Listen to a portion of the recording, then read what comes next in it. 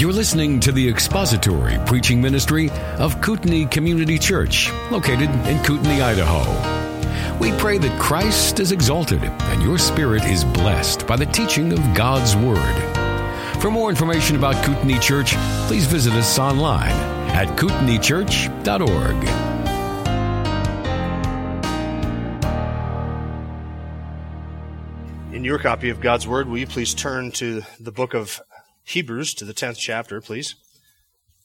Book of Hebrews, chapter 10, and find your place at verse 22. Actually, we'll find our place at verse 19, and we'll read 19 through verse 25. Hebrews, chapter 10. Therefore, brethren, since we have confidence to enter the holy place by the blood of Jesus, by a new and living way which He inaugurated for us through the veil that is His flesh, and since we have a great priest over the house of God, let us draw near with a sincere heart, in full assurance of faith, having our hearts sprinkled clean from an evil conscience and our bodies washed with pure water. Let us hold fast the confession of our hope without wavering, for He who promised is faithful. And let us consider how to stimulate one another to love and good deeds, not forsaking our own assembling together, as is the habit of some, but encouraging one another, and all the more as you see the day drawing near. Let's pray together. Our Father, we do ask your blessing upon our study, our reading, and our hearing of your word.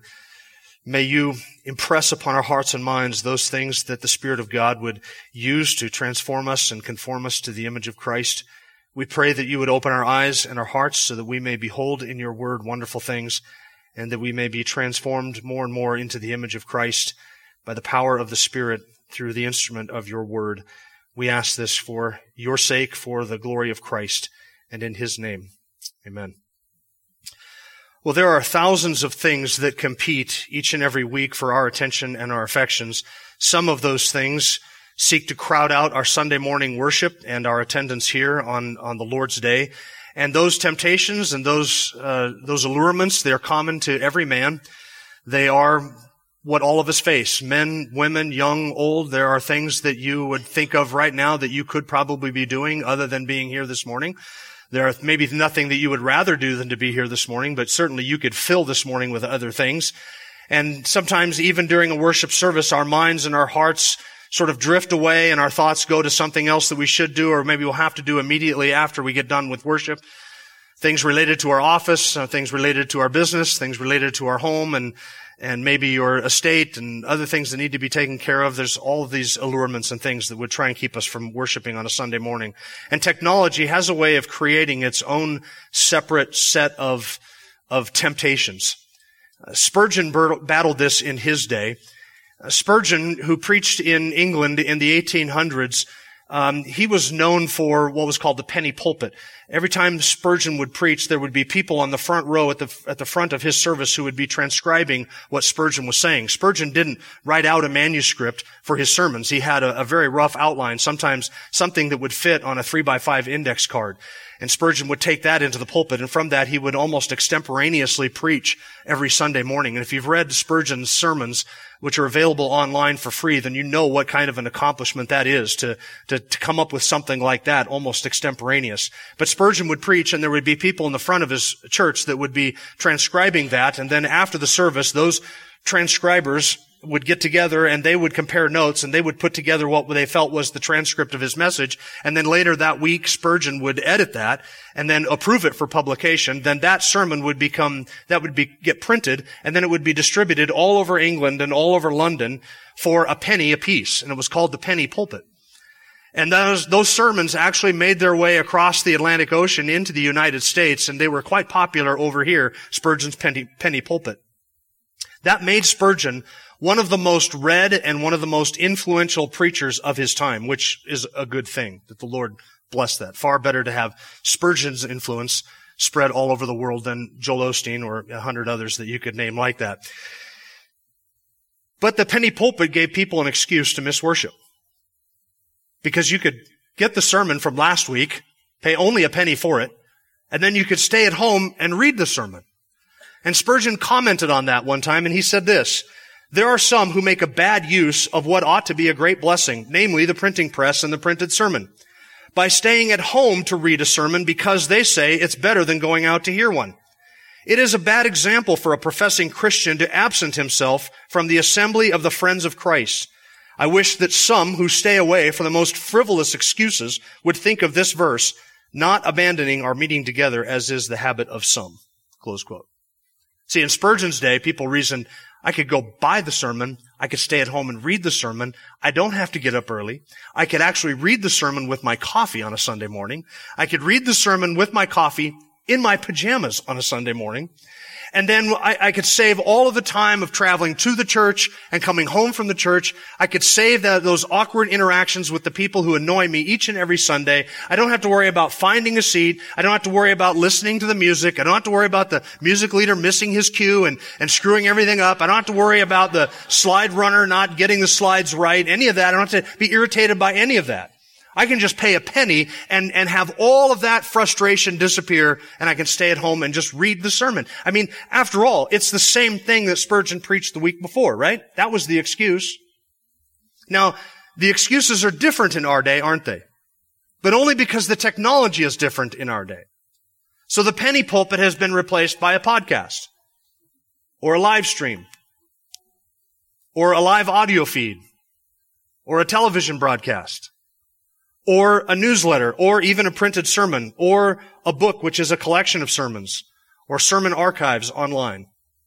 You see, we live in our day when you don't have to pay a penny for a sermon. You can get hundreds of thousands of sermons preached by good men, solid men, good expositors from all over the world, from almost every age of Christianity up into the present, even last week. You can get all of that, and it doesn't cost you anything. Every sermon John MacArthur has ever preached is available on his website for free, the transcript and the audio, and so many videos. It's a wonder why anybody shows up here when all of that is available, right? Or is it really a wonder why anybody shows up here? Because isn't there something that we gain by being here that cannot be replaced by the penny pulpit or a podcast or a live stream or anything else?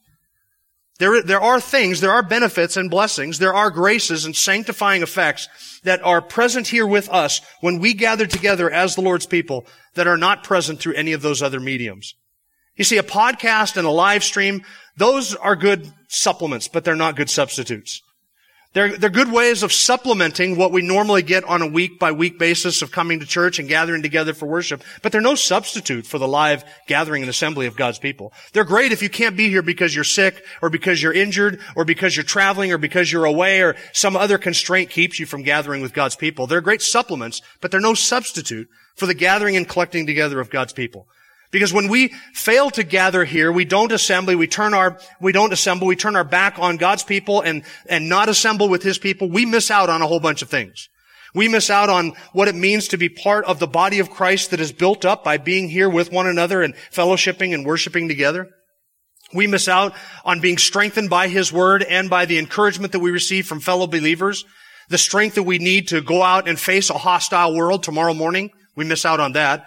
We miss out on the equipping of the saints for the work of ministry and what each individual part of the body of Christ contributes to the whole. You can't experience that on a live stream. You miss out on what it means to submit to authority and to be watched over by shepherds of your soul. You miss out on what it means to enjoy friendship and fellowship with people face to face and personal and intimately with one another. We miss out on corporate worship and observing the ordinances and the spiritual resources that are provided in and through and by the body of Christ for the body of Christ. And not only do we miss out on those things, but listen, this is equally as significant. We cause other people to miss out on those things when we are not there. It's not just what we miss by us not being present with the assembly of the saints. It's what we deprive other people of getting when we are not there. We're not just missing out ourselves, we're depriving other people.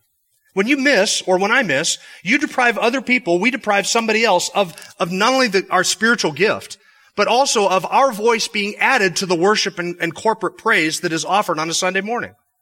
People on live stream or listening to a podcast, they can sing along with us, but can you hear them? Maybe you don't want to hear them, but you should want to hear them.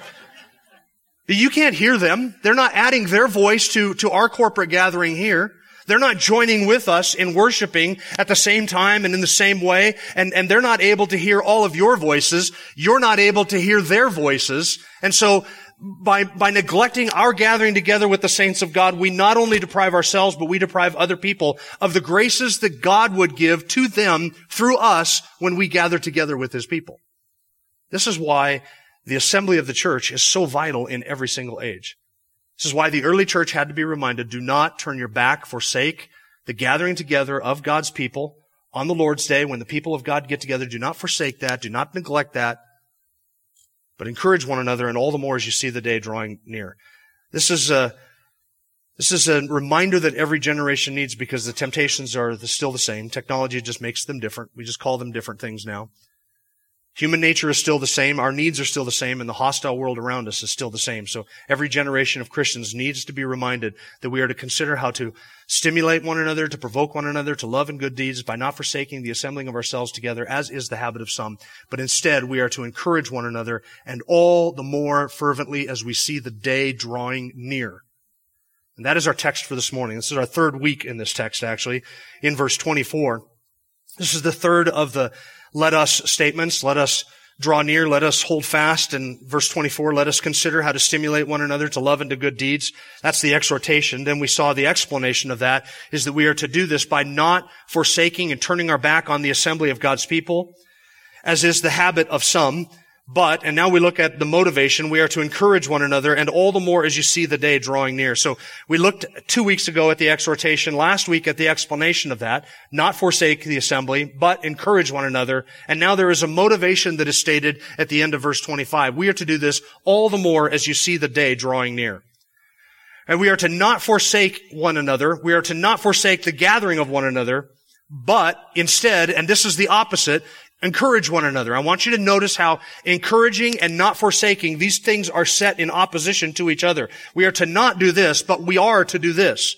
That means that one of the things that is withdrawn from the assembly of people when we turn our back on the assembly and stop gathering together, one of the things that is lacked there is encouragement that we receive and that we give to one another. So the opposite of forsaking is encouraging. We are to not forsake, but we are instead to encourage. And that word encourage is a word that describes being called alongside of somebody else to encourage them or to comfort them, to exhort them. It describes coming alongside to comfort or to exhort, to appeal, and to urge somebody. It kind of has the idea of stepping up beside somebody and putting courage into them by exhorting them and appealing to them and motivating them on to a certain activity. What is that certain activity? Love and good deeds, verse 24. We are to consider how to stimulate, provoke. This is how we provoke one another, by encouraging one another. And this is the means by which we do it. You want to know what it looks to provoke somebody else in a good way? Remember, provoke is the negative word, but we're provoking in a good way. What does that look like? It looks like coming alongside of somebody and encouraging them in love and good deeds. This is not the first time that this author in Hebrews has talked about encouraging one another. Back in chapter 3, verse 13, he says, but encourage one another day after day, as long as it is still called today, so that none of you will be hardened by the deceitfulness of sin. And that reference to encouraging one another, just like in this passage, occurs in the context of one of the warning passages. The warning passages that describe the danger of apostasy and drifting away and falling into disobedience and hardness of heart. That's chapter 3. That's the warning passage in chapter 3 and chapter 4. Well, here we have this encouragement that we are to encourage one another, and all the more as you see the day drawing near. And the very next verse, verse 26, begins the next warning passage. And we are to do this all the more. That is a comparative adverb. It describes us doing something with an increased fervency, an increased frequency. We are to do it greater still, to a greater degree still. It means to do this especially, or still more, or even further, or greater than otherwise. And notice that the idea here is not that we are to do something that we don't do under other circumstances. It's not that in extraordinary times that we are to do something that we don't ordinarily do. Rather, it is that in extraordinary times we are to do something that we ordinarily do, but we are to do it in an extraordinary measure or with an extraordinary frequency. He is not asking Christians to do something that Christians had not always done and that was not the normal habit and the normal lifestyle of believers. It was the normal pattern, the normal custom for Christians to get together. Like a bunch of magnets and lead balls in a drawer, you put Christians anywhere near each other and they're going to gather together. They're going to assemble. And this is exactly what happened in the early church. Even from the earliest chapters of the book of Acts, you see Christians getting together. Initially, right after the Lord resurrected, the disciples met together on the Lord's Day, on Sunday, that evening, and the Lord appeared to them. And then 1 week later, again, on a Sunday night, the Lord appeared to them. And then what was the custom of the early church? They would meet daily in the temple for the breaking of bread and the preaching of the word, and to adhere to the apostles' doctrine, and to fellowship and to encourage one another for worship and praise and the reading of the word. They would be meeting daily in the temple for this. And then when that became too hostile, they spread out and they started meeting in synagogues, at least some of the synagogues outside of Israel that were friendly to the Christian presence. But when hostility spread to the synagogues, they would then begin to meet in homes.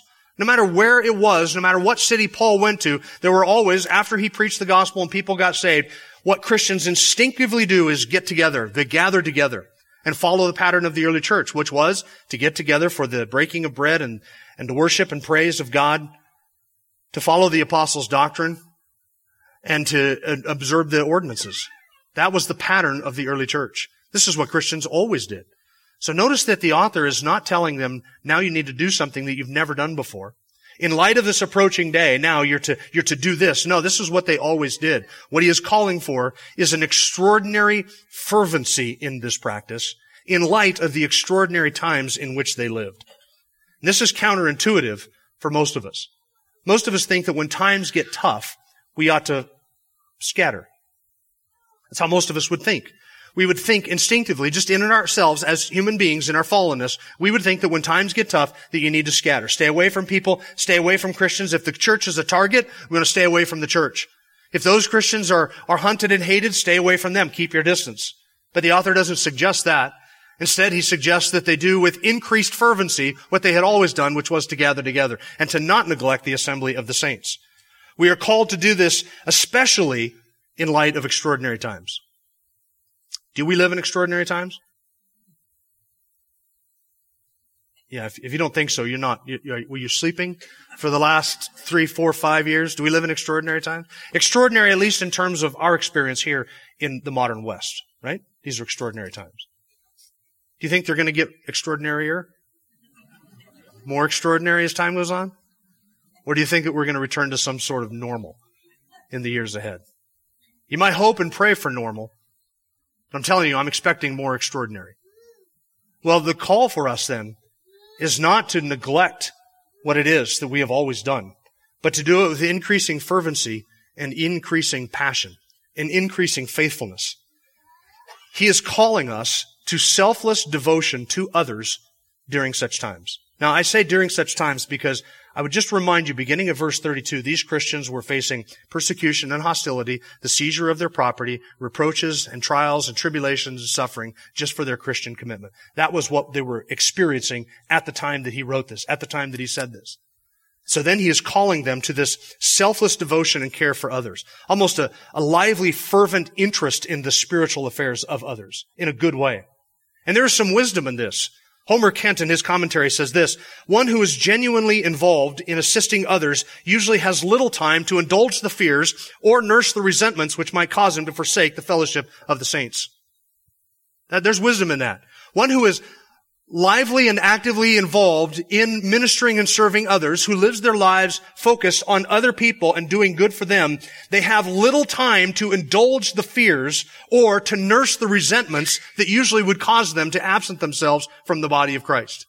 There are a couple of things that these early Christians probably were facing which might have caused them to make themselves absent from the body of Christ. Number one was a fear. They had every right to fear persecution. They were experiencing it. They had every right to fear that by gathering with the Christian assembly, they would become targets for those who hated the Christian assembly. They had every right to fear that. And as chapter 12, verse 25 suggests, there may have been a root of bitterness there that was causing some resentments among the members of the congregation. And he says later in chapter 12, do not let this root of bitterness crop up by which many people are defiled.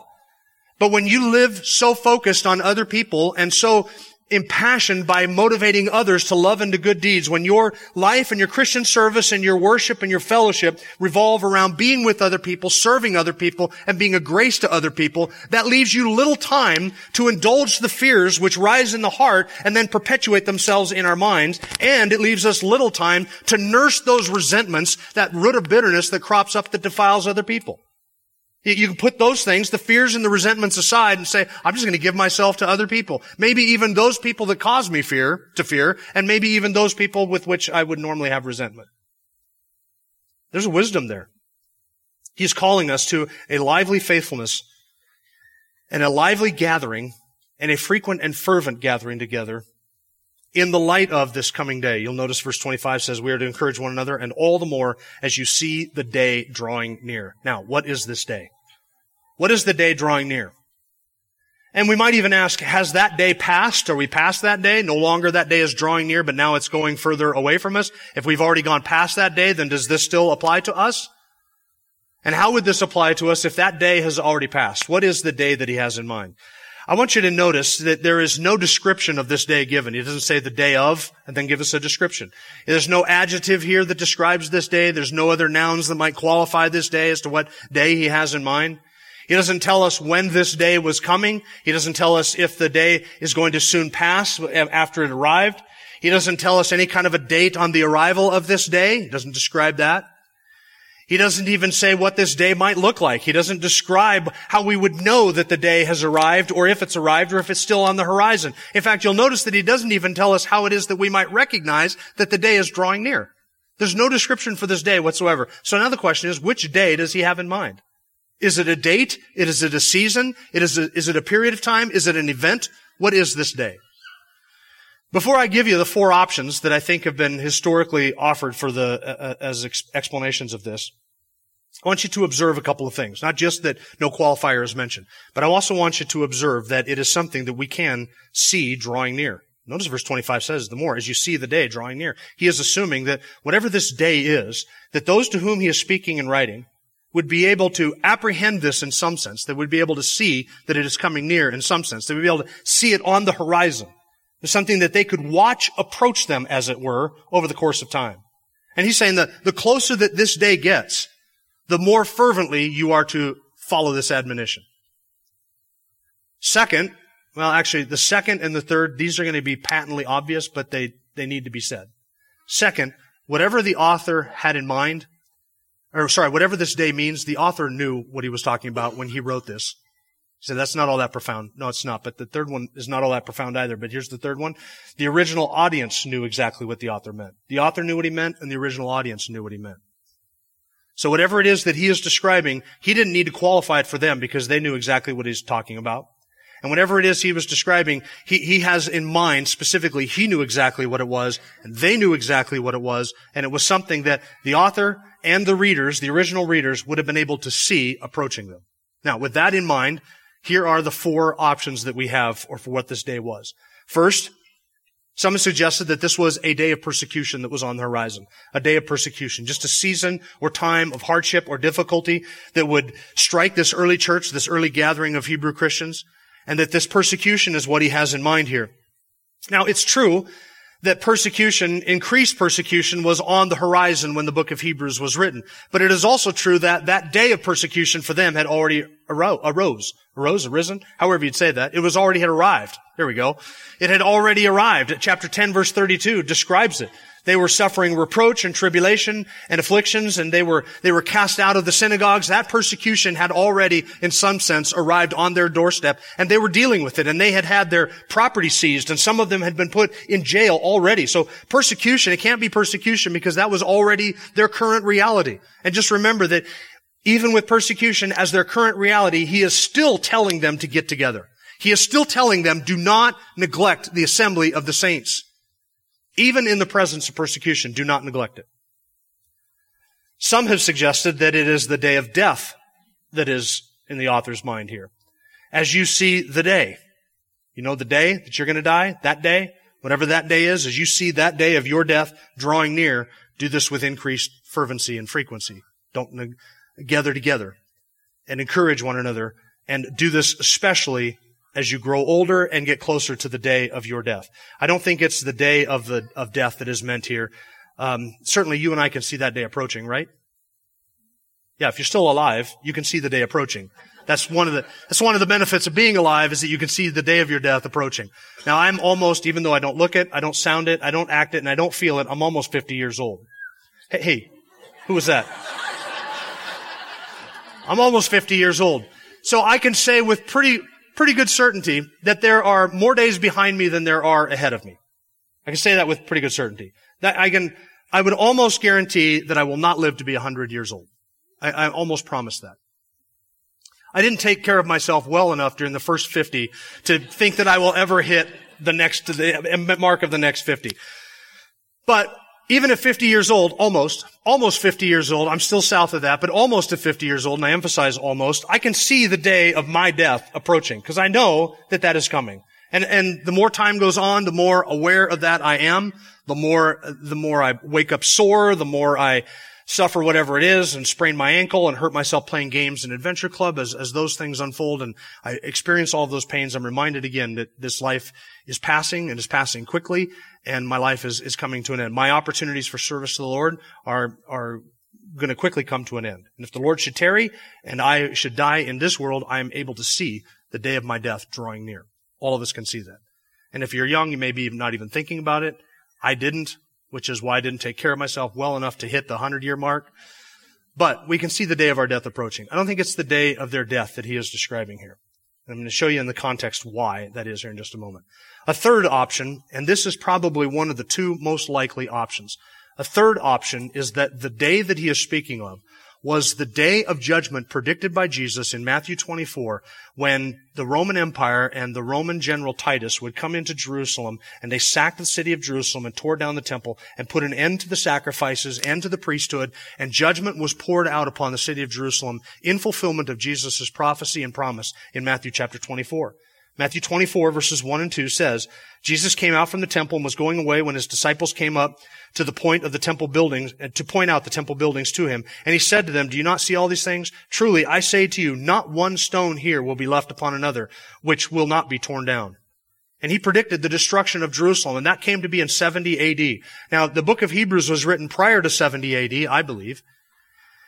And so even before 70 AD, it might be that what the author has in mind here is that day that Jesus had predicted, which would be the end of the temple worship, and all of the Old Testament customs and the sacrifices and the feasts and the priesthood and all of the functions of the temple that he has already said in the book of Hebrews that they're passing away, they're obsolete, they are no more, they're being done away with because something new has come that has replaced all of that. So it might be that in the context of the book of Hebrews, particularly his message that all of those old things have passed away, that what he has in mind is the sudden destruction of that old system, not just in terms of God's dealing with them as a nation and under a covenant, but also the destruction of that old system physically when the temple would be torn down and Jerusalem would be razed and the priesthood would come to an end. And after 70 AD, there has never been another functioning priesthood that has offered sacrifices on the Temple Mount since 70 AD. And that prophecy that Jesus gave in Matthew chapter 24 has been fulfilled. Now, it is the position of John Owen, the great Puritan, who wrote this many volumes on the book of Hebrews. John Owen's position is that this refers to the destruction of the temple in 70 AD. The principles then would come forward and apply to us in this way. If that's the day that the author has in mind, that it's the destruction of Jerusalem in 70 AD, which for them was only a few years away. And it might be that the author is simply saying, look, you can see that this is coming to an end. You can see that the time of this fulfillment is coming close. If that's what the author has in mind, then the principle here would apply to us anytime we feel that we are on the brink of a judgment, a destruction, or difficult times.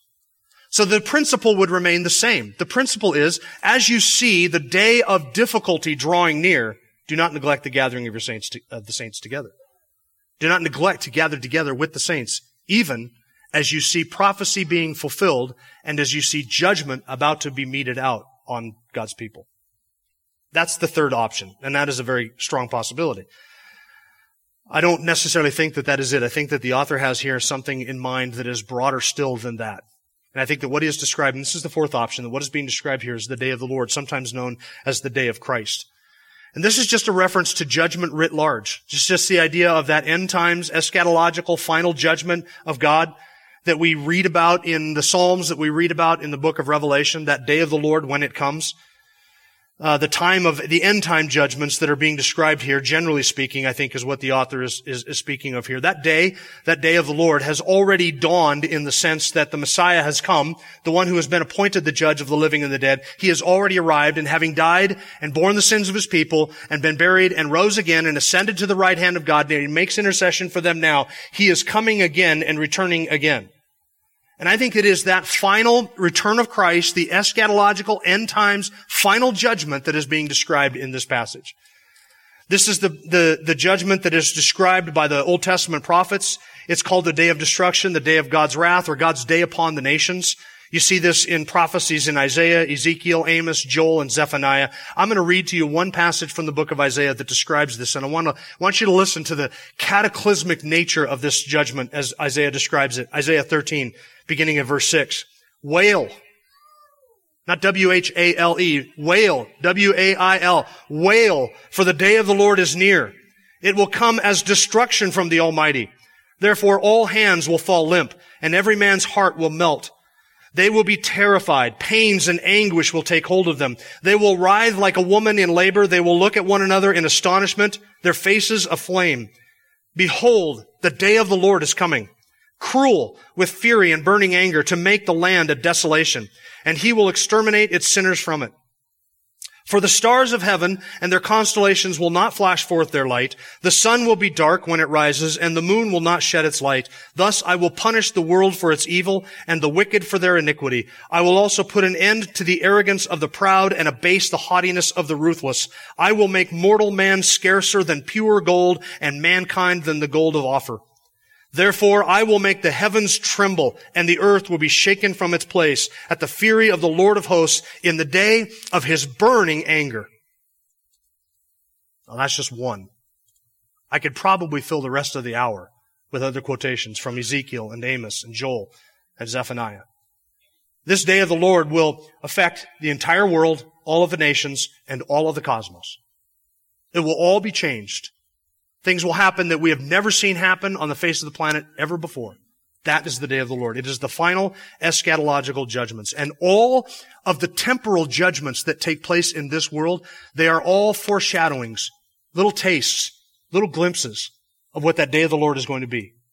Every time God pours out his wrath in this world, and we see it in the form of a natural disaster that takes life, or we see it in the form of a nation falling, or a nation being judged, those are always precursors. They're foreshadowings of that ultimate day of the Lord. That day of the Lord will be like any of the judgments that, unlike any of the judgments that have come before it, and it will be greater than any of the judgments that have come before it. But all of the judgments that have come before it all remind us that that final day is coming, and we cannot escape it. And it will come at the end, and God will have his way. Everything else that happens in this world is precursors. They're just the earth shaking, a little bit trembles, little minor tremors that remind us that the big one is coming. When I was a kid, I had some relatives who lived down in California, and they would sometimes call up and say, well, we had another earthquake, or we'd hear about an earthquake on the news and the radio and what happened in California. And there's always some earthquake in California. California is always being shaken. And when that would happen, my family and my relatives would always say to us, these are the small ones. One of these days, the big one's coming.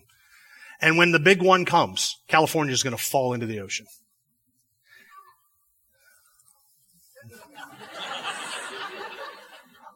Let's just all imagine a day, shall we?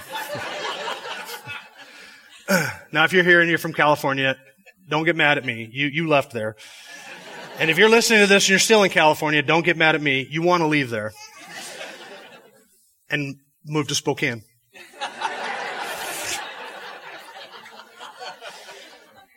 But every tremor that would happen before the big one always reminded you that there was something big that was coming. And so it is with the day of the Lord. When God judges a nation and a kingdom falls, when the Medo-Persian kingdom fell, and when the Babylonian kingdom fell, and the Greco-Roman kingdom fell, and then the Roman Empire fell, and the Hasmonean Empire fell, and the Chinese Empire fell, and the Empire of Egypt fell, and the Russian Empire fell, and the American Empire fell. Did I just say that out loud? Every last one of those is a reminder that there is coming a judgment upon all the nations, and nobody can escape. As you see that day drawing near, with increased fervency and with increased frequency you gather together to encourage one another. All the more as you see the day drawing near. He will not tarry. His judgment will not tarry forever. God's patience, it's not that God's patience ever runs out, because God is infinite in His patience, but the time of His mercy does run out. The time when God gives mercy and grace and is patient, that will come to an end, not because His patience is exhausted, but because His timing has been made complete. And when His timing has been made complete, then that judgment upon all the nations will come. And it will fall. And it will fall severely, and it will fall swiftly, and it will take up and overcome and overtake any and all who are not in Christ Jesus. Any and all who have not found refuge in the Son of God will be overtaken in that final eschatological judgment. It must be, it will be, and it cannot be otherwise. As you see that day drawing near, gather together even more. Why would I say that I think that this is the eschatological end times judgment that's being described? Because of the very next paragraph in the book. I want you to begin reading with me at verse 26, and I want you to notice the language of judgment. Verse 26, if we go on sinning willfully after receiving the knowledge of the truth, there no longer remains a sacrifice for sins, but a terrifying expectation of judgment and the fury of a fire which will consume the adversaries. Anyone who has set aside the law of Moses dies without mercy on the testimony of 2 or 3 witnesses. How much severer punishment do you think he will deserve who has trampled underfoot the Son of God and has regarded as unclean the blood of the covenant by which he was sanctified and has insulted the Spirit of grace? For we know him who said, vengeance is mine, I will repay, and again, the Lord will judge his people. It is a terrifying thing to fall into the hands of the living God. Now, it does not sound to me like what he is describing here is persecution in this world, because persecution in this world is nothing compared to the eschatological end times wrath of God when it is poured out upon the nations. These things cannot be compared. I do not think that the author here has in mind necessarily trials and difficulties that we experience here, but right now, but he is looking towards something that was future to them. It is still future to us. It is that final day of the Lord, the fire that will consume the Lord's adversaries. He's looking forward to that day, and he is saying that is a day that you and I can see drawing near. They say, but Jim, they think that we've always thought that this is drawing near. We thought this has been drawing near for 2,000 years. And that's right, we have. And guess what? It's 2,000 years nearer today than it was when he wrote this. You can always see the tremblings and the rumblings. You never know when the big one is going to hit. Now, by the grace and the mercy of God, as he has gathered in his elect around the world, it has taken this amount of time and still longer before the Lord is finally going to wrap up this clown show. But when he does, it will all come crashing down, and those who are in Jesus Christ will receive grace and blessing. As you see that day drawing near, you can watch it. Can you watch it? Can you see it in your own day? Can you see it in our own age? I thought the coming of the Lord was near in the 1980s. I thought it was nearer still in the 1990s. And I was right, it was nearer in the 90s. But in the Clinton administration, I thought, I don't know that it can get much worse than it is right now. I mean, the Clinton years, we survived that. And then we've kind of fumbled along. And then, another administration. The Lord has got to come quickly. It is not getting better. And listen, as the day of the Lord draws nearer, it's not going to get any better. It won't. All of the empires of the world will crumble. No empire lasts forever. No kingdom lasts forever, except one. There is one kingdom that Revelation describes that will last forever. And when he establishes it in truth and righteousness, it will mean the complete destruction of every nation on this planet. We are living, I think, in our day, and I'm just going to say this probably against my better judgment. We are living in our day either at the end of the American era, at the end of the American age, or we are living at the end of the age. One of those two. I'm not predicting a date. I'm not making any predictions. But I'll tell you what, we can see the day of the Lord drawing nigh. We can see that every nation on this planet is ripe for judgment. Ripe, ready, deserving, more than worthy of every judgment that the Lord might pour out upon this world. Every last one of them. As we see that day drawing nigh, that is when we must, with increased fervency and increased frequency, make sure that we are considering how to stimulate one another to love and to good deeds, and not forsake the assembling of ourselves together, but instead to encourage, to put courage into one another as we see that day approaching. We are to live our lives in the light of future events. Far too many Christians and far too many churches live their lives as reactionaries against whatever is taking place today. Whatever news event or headline hits, they react to that. And everything that they do is a response to that. We're not called to do that. We are called to live our lives in light of future events. One event in particular, the coming of the Lord and the drawing nigh of that day, that is the event that we are to look forward to. We are to look forward to the arrival of the day of the Lord, knowing that it will be judgment upon God's enemies, but also knowing that it will be the blessing and grace and redemption of His people and their final deliverance.